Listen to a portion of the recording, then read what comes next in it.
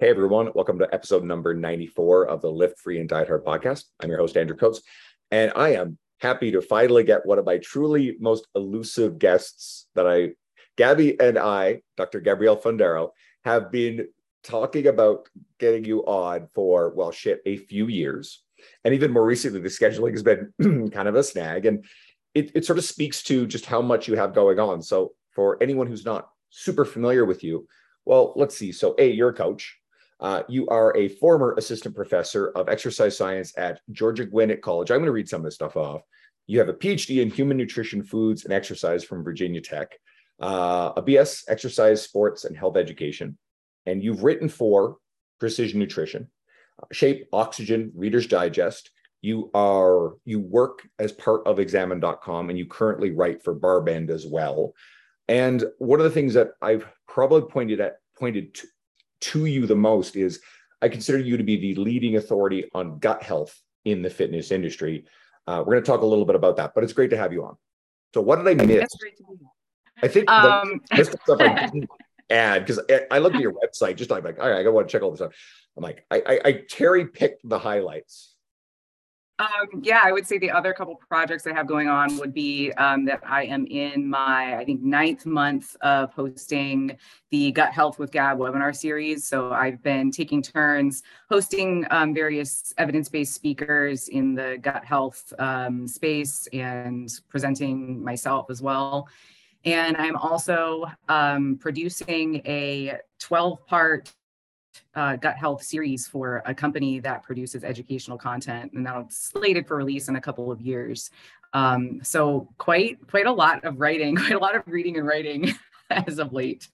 And there's one more thing I did forget too, is for quite a while you were part of the Renaissance periodization team, which is where you first hit my radar as well. And you were slated to appear as part of a fitness conference for Edmonton in 2019, but ultimately that one was canceled, so we never got to meet in person at that one. So but anyway, let's go right into something that I like about your media. You're probably one of the most nuanced health, science, nutrition educators, certainly in our space. And we know that our space is, social media does is it amplifies the overblown, the sensational, the extreme. And what's been your philosophy to cutting through that, personally, and as sort of like almost advice to other people who struggle because they feel like their nuanced evidence-based message is lost in amongst the liver kings and the other lunacy, and even, I'll even say this, even within some of the people who are deeply evidence-based, I've noticed a rise in attacking each other, malice, negativity, and sensationalism to cut through the noise. So how do you navigate that? I would say there have been a few sort of like pivotal moments of awakening in my career that have led me to the way that I navigate the space now. One was a comment from a follower in my early days when I used to kind of solely bust gut health myths. And a person said, "This is really negative. People need to hear what they can do." And at first I kind of bristled at that. I thought, well, I'm not bullying anyone. I'm just pointing out, the fallacies here. But then I realized, actually that is totally reasonable. That is a request for something actionable. And so I still bust myths, but my take now is that I have this theme of the science and the science fiction. So the reason that pseudoscience is often so successfully spread is that there is often a grain of truth to it. And so it can't be easily completely written off. And so what I try to do now is provide a more balanced perspective that says, if we're looking at something like a Candida cleanse or the 5R protocol or the carnivore diet, where are the grains of truth or legitimacy? What are the potential benefits or the potential pros or like the non-harmful aspects of this? And then where is the complete nonsense? So how do we separate science from science fiction? Another really pivotal moment, or I would say a pivotal influence, would be just a lot of conversations with Eric Helms. I consider him to be a mentor and sort of like a moral compass in the fitness industry, because I think he does a really excellent job of modeling collegiality and integrity, and standing by his values, and also providing an evidence-based and very empirical perspective. And so, like, I identify as a diehard empiricist. Like, I need to see the evidence, and so I'm aware of that in myself, and that is going to influence my perspectives and bias my perspectives to some extent. And so we've talked a lot about how different how different people might take the same body of literature and interpret it in different ways. And even people who have like very similar or the same type of degree can take something away from the literature that seems to be quite different. And then how we can potentially find like the middle ground. And I think the final thing would be that my training in motivational interviewing as really a way of being with people and a way of communicating has helped me to approach pretty much everyone with much more empathy and seeking to understand them, and that I'm not really here to prove anything to anyone. I don't owe anyone anything, and no one owes me anything. And what I'm here to do is my very best job at communicating the literature in a way that is actionable, that is understandable to people, and not necessarily to try and like take down the loud voices of Liver King and whoever else, but that hopefully through an empathetic understanding and compassionate approach, I can validate a person's experience, like they've had some digestive complaints, while also providing them with accurate information. And so I think that's a way to sort of like, prevent the arguments and the back and forth, and really just say, like, here is some information. Here's the evidence, here are the resources that I used to reach this conclusion. And hopefully that's helpful. And even if it's something that someone sees in a comment, that I haven't necessarily spoken to them directly, that I can provide that information in a way that is non-confrontational, and that often makes it a little bit more, I think, approachable to people. Like they're more receptive if someone's not like, you're wrong and here's why. There's a whole bunch of stuff in there, and I'll piggyback on a couple things. I don't think you said it in there, but I'll certainly say it. I personally try to stay away from really controversial stuff or antagonistic stuff, or the thing that the trend I've seen is sort of like attacking other people in whatever form that attack takes, even if it's ostensibly under the backing of evidence, because I just don't have the emotional bandwidth to get involved in the back and forth and the nastiness that goes on social media. So that's a conscientious choice for me. I just don't want to play that game. And then you mentioned Eric Helms. So he's a great example. So I had Dr. Mike Isertel on recently, and Mike pointed to Eric as an example of a group of people within the fitness community who tend to be more conservative in their interpretations of and the claims that they will make based on research. And it was in response to my question to get him to sort of provide nuance as to why we're seeing other individuals in the industry that he then explained were probably a bit more liberal in their explorations of, and Andrew Huberman, Rhonda Patrick are probably the two best examples I could think of, who still retain this air of credibility and authority in the industry. However, they've come under a great deal of criticism for saying things that some of the more conservative elements say, well, that actually isn't what the research says on this. And me personally, I feel Rhonda likes to wander vastly outside of her scope of practice. And I'm not interested in tearing down Rhonda. I don't know her, but she seems to have gotten into the mainstream, and she seems to say a lot of interesting things about a lot of different topics, which for me, a red flag is when someone really steps outside of their educational background. But either way, sort of a liberal interpretation versus a more conservative interpretation. And agreed, I think Eric Helms is a really great example of someone who does it with grace, who is, very positive about how he goes about things. If he's going to say something, he's going to have it backed up. And you seem to fall into that same sort of camp of that, hey, I'm not going to really reach out on crazy limbs here. Or if you kind of wander, you're probably going to make it very clear that, hey, you know what, we need to see a lot more research on this. I think this is promising.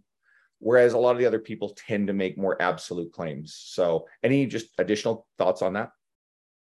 Absolutely. I think that we need to, and we, that's the royal we, it is important to me to be transparent about the strength of the evidence and whether something is a supposition that I'm making based on my current understanding or something that has actually been, tested and reproduced in a research setting.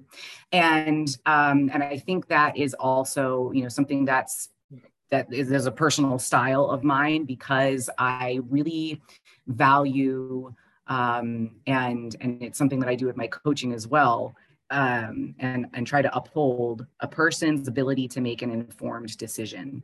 And when they don't have all the information, or the information is presented in a way that is extremely liberal, they may make a decision that is really not in their best interest. And that's where I think the harm can come in, and that it really behooves us to provide a nuanced perspective, because then we're much less likely to end up in that place where people start to really doubt our credibility, because they've seen how many times we've said things that are just completely, patently false, that they start to doubt everything else that we're saying. And so I think it's, doing ourselves a favor when we're a little bit more conservative, or at the very least, we say we differentiate between our opinion, our suppositions, and what's really played out in the literature. All right. So again, mentioning how you to me, certainly you are, I will say it explicitly, the most credible person when it comes to gut microbiome, gut health. But it's a space that a lot of people wander into. And it seems like there's a lot of subject matter experts. A lot of those people are making really crazy claims. Is there anything, I mean, this is literally a big chunk of your work, but is there anything very at the surface level that you kind of like to point people to say, okay, here's how to navigate the people who are sharing this information or the information itself? Is there anything that tends to be overblown but yet widely believed?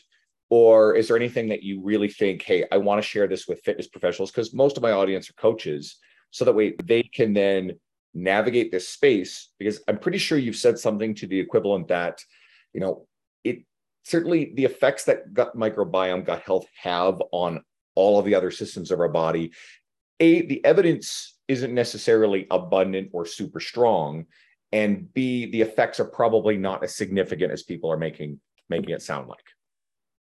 Yeah, I think as a whole, gut microbiome research is difficult to accurately communicate, and there are really some excellent publications out there about some of the significant limitations in the field, because it is so incredibly new. I mean, we're really looking at a field that has just, come onto the sort of the mainstream in maybe the last 10 years. And we're still developing new technologies to be able to study the microbiome with a usable level of resolution. And so there's not a lot that we can take away from the findings right now that would be considered, largely applicable and actionable for everyone across the board, aside from it's probably a good idea to eat a wide variety of fruits and vegetables. And there seems to be some relationship between the microbiome and physical activity. And those things are not popular, they're not super sexy. They're sort of like, back to the basics, and that sounds really boring, and people want to feel a difference. And it's really impossible to do that when it comes to the actual microbiota. We can't actually feel what's going on with them. And so we sort of use these other subjective experiences as surrogates, like bloating, gas, stool quality. And then when you add on top of that we have these really ambiguous terms with no research-based definition, like good gut health and bad gut health, it's really easy to make sweeping, generalized statements that sound logical, that you can add, a PubMed link to in support of whatever you're saying. But when you look at that, it's actually, a narrative review, or it is, it's coming up with potential theories, like the estrobolome is one area where we really have almost no, and this is the sort of the interaction between gut microbes and circulating estrogens. There are quite a few observational studies there's a plethora of narrative reviews. There is really nothing in the way of interventions in terms of, like a randomized control trial where we can start to actually clarify the relationships. And yet we see a lot of infographics, a lot of people making claims about how bad gut health can influence your estrogen levels. And that is really in the absence of any legitimate, or I should say any strong evidence from humans. Another area that we see this would be when we're looking at a comprehensive stool analysis. This is something that's promoted by a lot of practitioners and coaches. The idea being that if you can get a picture of which microbes are present in your stool, that indicates which microbes are present in your gut microbiome as a whole, and that you can somehow modify that to improve health.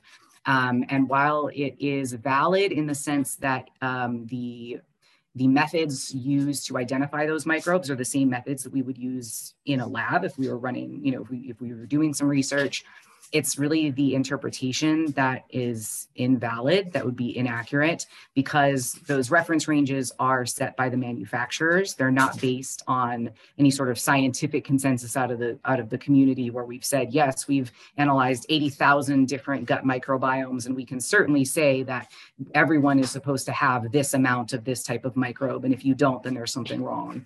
But that's how it's interpreted. They see, oh, you have too much of this microbe or not enough of this microbe, and you have to take this probiotic or use this supplement. And that's where the science fiction comes in. And so it's something that's really widely used and promoted. And I think really to the detriment of whatever comes out in the future that's actually the thing that will be helpful, because people will say, oh, those things are bunk. Like I used that before and that's not real. So we don't want to put the cart before the horse with something like that.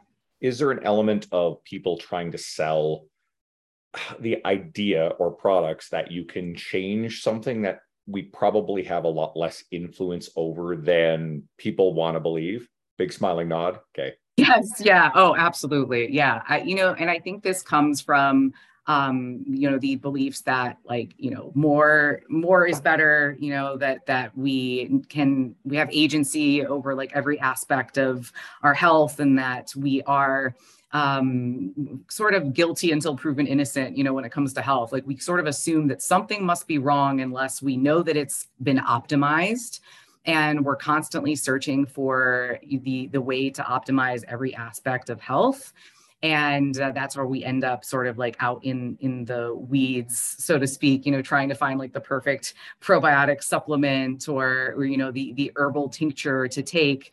When in fact, those things probably have a fairly minimal influence on the gut microbiome as compared to our age, our gender, our geographic location, a lot of the factors that we really don't have any control over.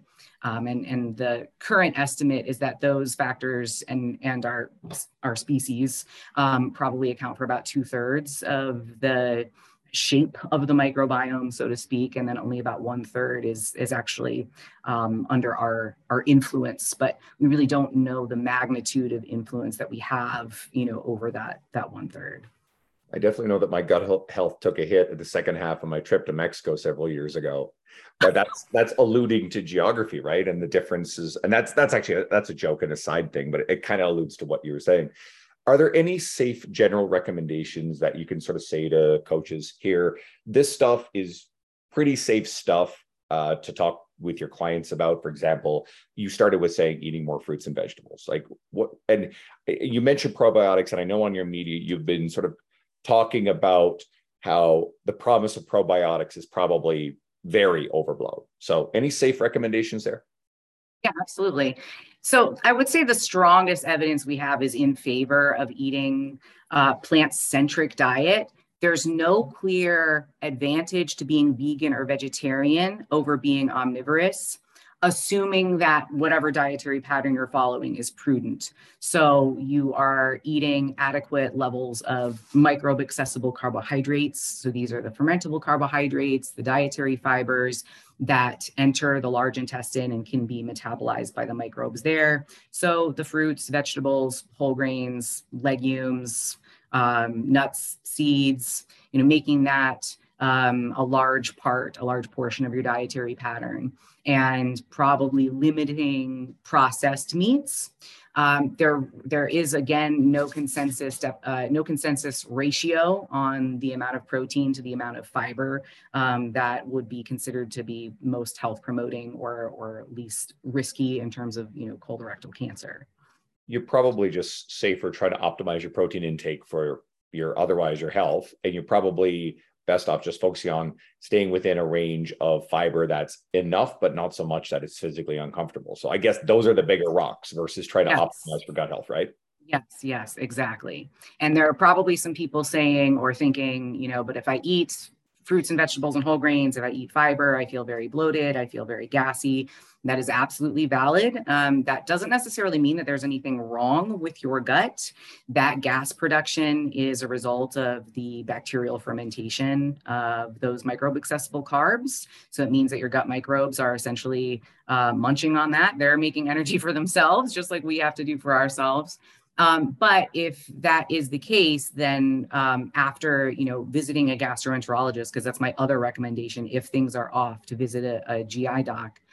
If you have a clean bill of health and it's most likely just the dietary thing, looking into something that is more of a systematic elimination and reintroduction process of the most obvious gas promoting foods, rather than trying to remove everything wholesale and then only eating meat for the rest of your life. It is possible to modify your dietary pattern to have digestive comfort without eliminating huge food groups.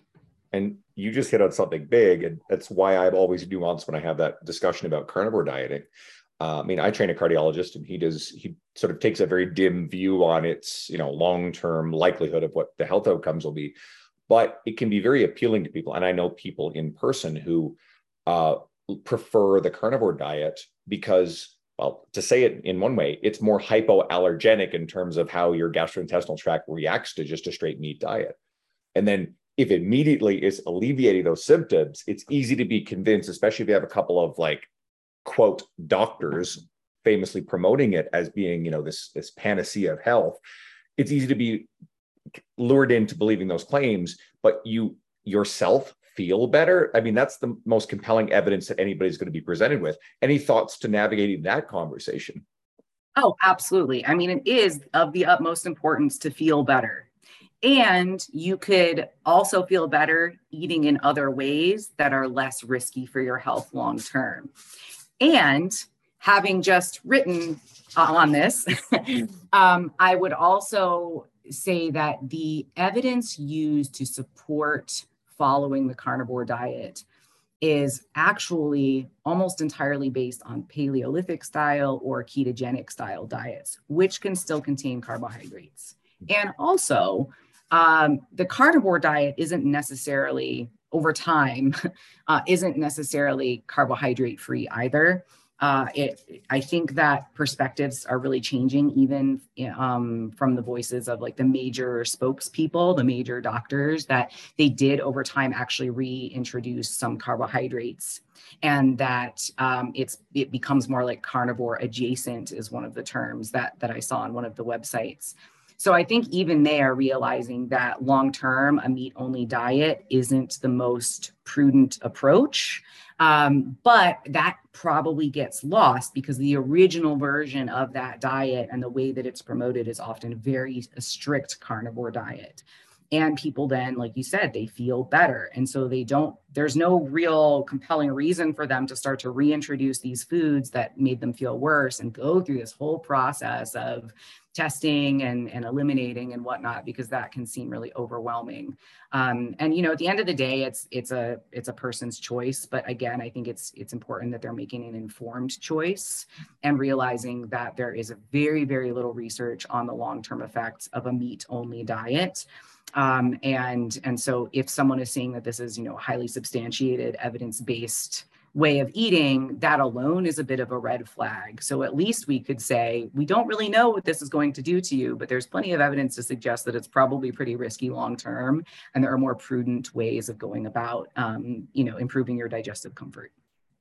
Awesome. You can hear a garbage truck outside, so hopefully it's not too noisy. So I definitely wanted to go back around to what I alluded to earlier about where we're seeing this trend towards more combative battling of misinformation. And I had this conversation recently with Dr. Caleb Burgess, who's more in the physio realm, because that's definitely showing up in their world. But I know a lot of this stuff is definitely directed at what I like to point out as popular or verifiable charlatans. I think Lane Norton is a good example of someone who has kind of built a heavy part of his brand around taking on the prominent people who make some pretty big claims that are, not supported by the evidence, and people who have their own like marketing narratives. But I definitely have also observed more infighting, and as you alluded to earlier about the different interpretations of research, or maybe there's a different tribe that, they're probably even more current or have more mastery over what the research is actually saying about something. And maybe they're just fighting against well-intentioned fitness professionals who maybe are still holding on to older beliefs. But I'm more interested in your thoughts on the behavior itself and why this is becoming more, maybe it's not becoming more common, maybe we're just noticing it more, but I feel like social media certainly amplifies this stuff. So any thoughts on the rise of targeting within these industries? Because we know it goes on in nutrition, we know it goes on in physio, we know it goes on in fitness, and those things are all adjacent. So your thoughts? I try to maintain a charitable perspective, even of people that I don't completely understand and wouldn't agree with their behavior. I try to understand what's going on behind it. And I've received quite a lot of, I would say, hate mail, maybe vitriol, in the space where I'm speaking about intuitive eating and weight neutral approaches and fat phobia and weight stigma. And it's really a large part of the reason that, my career has changed. I've changed direction, and my coaching has changed appreciably as well. And I've received it from people who are staunchly anti-diet and staunchly, I would say pro-diet, just to provide an umbrella term there. And what I find is that, both sides are operating based on their understanding of what would be least harmful or most helpful. And both sides are passionate, and both sides are trying to relieve suffering. And where they differ really is just in what they believe to be harmful and what they believe to be causing suffering. So I think that what we're seeing is probably, what happens in the fitness industry. We end up with like a super hot topic for a period of time. We get a lot of people who are fired up about that specific topic. And then we get people who are very, their approach is to attack the person rather than the idea. And then we get that back and forth of, you're not operating under the same set of beliefs that I am, and so you must be wrong. And we can find no common middle ground. And I need to change your idea, change your mind, or make you feel bad about the things that you believe. And so shame has played a large role in both sides as well. And that's another thing that I've started to write about, and I've directed some people to, I can't remember her name. Brene Brown. Well, Brene Brown too. But there's a woman who's written a New York Times article about calling in versus calling out culture. And we see a lot of calling out culture, and that creates more division and creates more conflict and doesn't actually serve the purpose that people, I think, want it to serve, which is to influence the beliefs and practices of others. It's funny because I thought you were going right for Brene Brown, whose work on this stuff I think is wonderful. And as far as authors go, there's a lot of authors I wave around, but Brene especially, I wish more fitness professionals would dive headlong into Brene's work, because it's improved, interactions in my own relationships, but certainly, the empathy and understanding of what a lot of other people are going through. And you're mentioning about, doing some stuff on the nuance of not being super pro diet, but the extreme, the super anti-diet. Sohee Lee put up a post just at the end of last year talking about this, and she had tagged me in it. So he's an old friend, and there were commenters in there who were very on that like anti-diet, and I would say it's a little extreme. And her message, no, they attacked and they weren't. And Zoe is one of the most nuanced, empathetic, like thoughtful people when it comes to this, very open about how her attitudes have shifted over time, kind of like what you alluded to. And you've got people who know this message is not good enough. They absolutely cannot in any way endorse any sort of form of dieting. And it's like, holy shit. And it can be frustrating and scary for other fitness professionals to see well-intentioned, nuanced, thoughtful messaging to still come under fire. And I guess that is sort of social media. And what you said about attacking the idea, not the person. I've personally observed people who ostensibly attack the idea, but the attacks, they're gaslighting. They're straight up gaslighting individuals. They come in a combative nature. They're naive to think that they're ever going to their goal is to get the person to capitulate to admitting, the wickedness of their former beliefs and completely reverse their attitudes and thank the person who is, educating them. And this is ridiculous because that doesn't work that way. Like you said, right? It's a calling out. And then when the person reacts in a way that can be expected, this is where the gaslighting comes in, then I've noticed the tribe attacks, they shame, they post up in stories to swarm the individual who they've targeted in the first place, which again is pure gaslighting. And then they go on, and then a lot of times the followers of the tribe are actually quite malicious and quite harassing. And ultimately, this shit is harassment, no matter how well intentioned. And I put up a post about this a while ago, and it attracted some attention to where some people were really nasty about it because their belief is, no, the ends justify the means. If you have the evidence research to support your position, you can be the most demonstrable aggressive asshole, and you're on the right side of it. So I've kind of been watching this trend on multiple fronts within the industry as a whole, because one of my concerns is that younger, newer coaches are going to see this crap and be absolutely terrified of saying anything online or on social media. The flip side is, I think we have a duty of care to try to know what we're talking about. And if we're going to say something, to actually substantiate it or at least be on the right side of the evidence. But even still, again, like any additional thoughts on this behavior? Yeah. And I've actually heard from quite a few coaches who are moving into this middle ground space or are wanting to start their careers in this middle ground space. And they do feel really legitimate fear and apprehension about being attacked or ostracized, and really from either side. I've had folks reach out to me to say, hey, I'm supposed to be doing this project for this group, and I don't feel really completely comfortable with the message that they're sending. And like, how do I navigate this? Because I don't want to cause harm, or, I want to move away from, a weight-focused approach, but I'm really worried about speaking about HAES because, I'm afraid of the attacks on that side.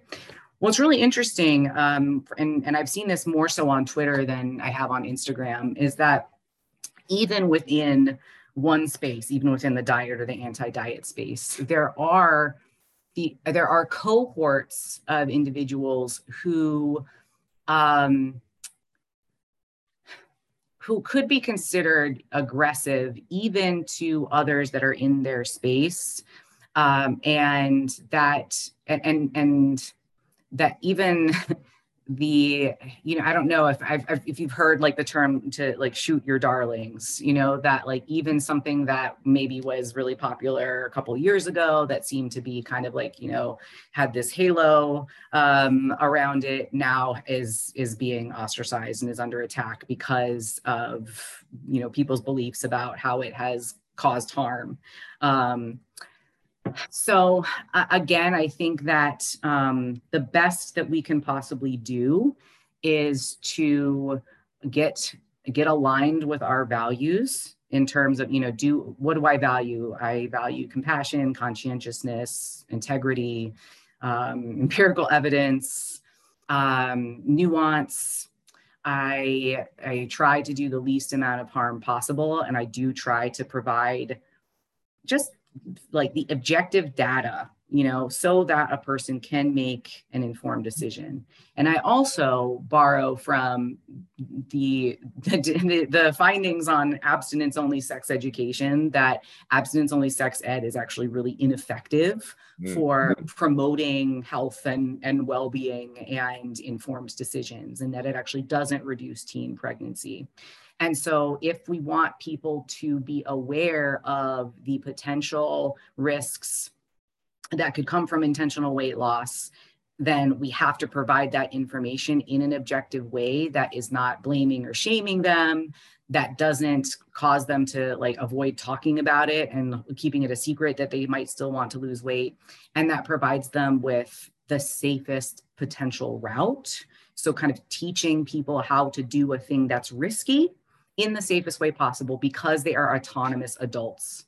And if we want to support things like bodily autonomy, then we say, here's how you can do this thing that's potentially risky in the safest way possible, rather than saying this is patently harmful across the board and no one should be doing this. That's not going to stop people from doing it. It's not going to stop people from coaching how to do it. It's just going to limit people to access only the really shitty ways of doing it. So, and I say the same thing can be applied for weight neutral approaches, that if we only allow people to understand intuitive eating based on tropes and memes that misrepresent it, they won't be able to make an informed decision about whether intuitive eating or other weight neutral approaches might be appropriate for them or not. And they might come out with a significant misunderstanding and think, oh, intuitive eating sounds like I just eat whatever sounds good at any point in time, regardless of how I'm feeling. And that's not the case either. So I think, again, it comes down to just trying our best to represent the concepts and to, also establish and maintain boundaries. Like, I don't get involved anymore really with comment sections. Like, every once in a while, I might respond to a person who's commented on something that I've written if they're very clearly confused about it.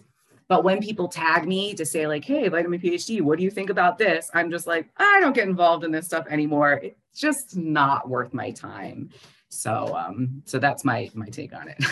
Can be a big time sink, and anybody who's certainly developed a reputation for that combative style gets tagged into a lot of things, because then all the followers want them to go again, Layne Norton gets tagged in everything that is whatever about nutrition, with the expectation that Layne is going to come in and bring the fire and the brimstone and bury the person who's made some whatever claim. And again, that's the danger of developing that reputation now, I think.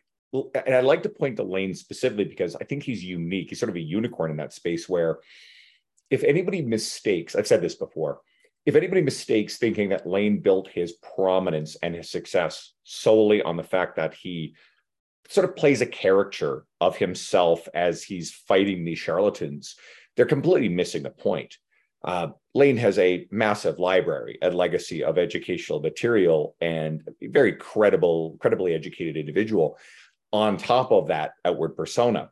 Whereas if a young fitness professional tries to go the other way and build an entire reputation based upon combative behavior, then they need to backfill it with all the other work and library of resources and educational resources in order to be able to ever pull it off. And I think Layne is quite unique in that space. So I actually love what he's able to do on the broader scale, but I don't think he's necessarily the model to follow for young coaches who are trying to make a name for themselves. There was something I wanted to throw in there, and I think it's sort of an example of what you were alluding to. And I'll try to explain this. It can be very difficult. It can be valuable to pull ideas from adjacent things, like you mentioned sex education, right? But there's also different things can seem almost contradictory. And the example I like to use is, if I'm not mistaken, I believe that the research supports that people are less likely to return to smoking if they think of themselves as non-smokers versus ex-smokers, right? I think you're nodding, so I think that's solid. But when it comes to, say, Alcoholics Anonymous, which isn't necessarily the most evidence-based thing, but it also seems to really work really fucking well, even if it's got that spiritual element to it, a religious element, they very much institute this idea that you always have to be very vigilant against falling back into alcoholism or drinking. So it keeps very forefront the identity, very strong identity as someone who used to drink. And those two things are very opposing ideas. And I suspect it's just, maybe it's a matter of self-selection. Like for me, I think I tend to lean towards the identity side with the non-smoker. I didn't smoke before. I used to have a difficult relationship with alcohol in my and a partying lifestyle in my mid to late 20s. I'm 44 now, and that's all long gone. And it's like someone else's life. So to me, I am the non-partier, right? Whereas I truly believe that for other people, keeping forefront that former identity, there are people in our industry who their past wild lifestyle behavior is very forefront in their branding and their media, and they stay hyper vigilant against ever falling back into it. I don't know if you have any additional thoughts about that. Yeah, and that is the case with all of the 12-step programs. So they have Narcotics Anonymous, Alcoholics Anonymous, Codependence Anonymous. That part of the 12-step process is identifying as that in the present tense, that when you introduce yourself, you say, I'm so-and-so, and I'm an alcoholic, or I'm an addict, or whatever it is. And the reason for that is that it is a reminder to constantly have that, like you mentioned, like the vigilance, that awareness, and that is a long-term management approach, that because you are this person, because this is part of your identity, that you can't become complacent. And I think that it might be even more applicable when we're looking at something that like alcohol or cigarettes, where unlike eating, where we can practice in moderation, there is no moderation for that type of legitimate addiction. Where it becomes difficult to apply that to food is that we haven't really determined whether food is a behavioral versus real chemical addiction in the same way that nicotine or alcohol would be. And that we can't go cold turkey on food.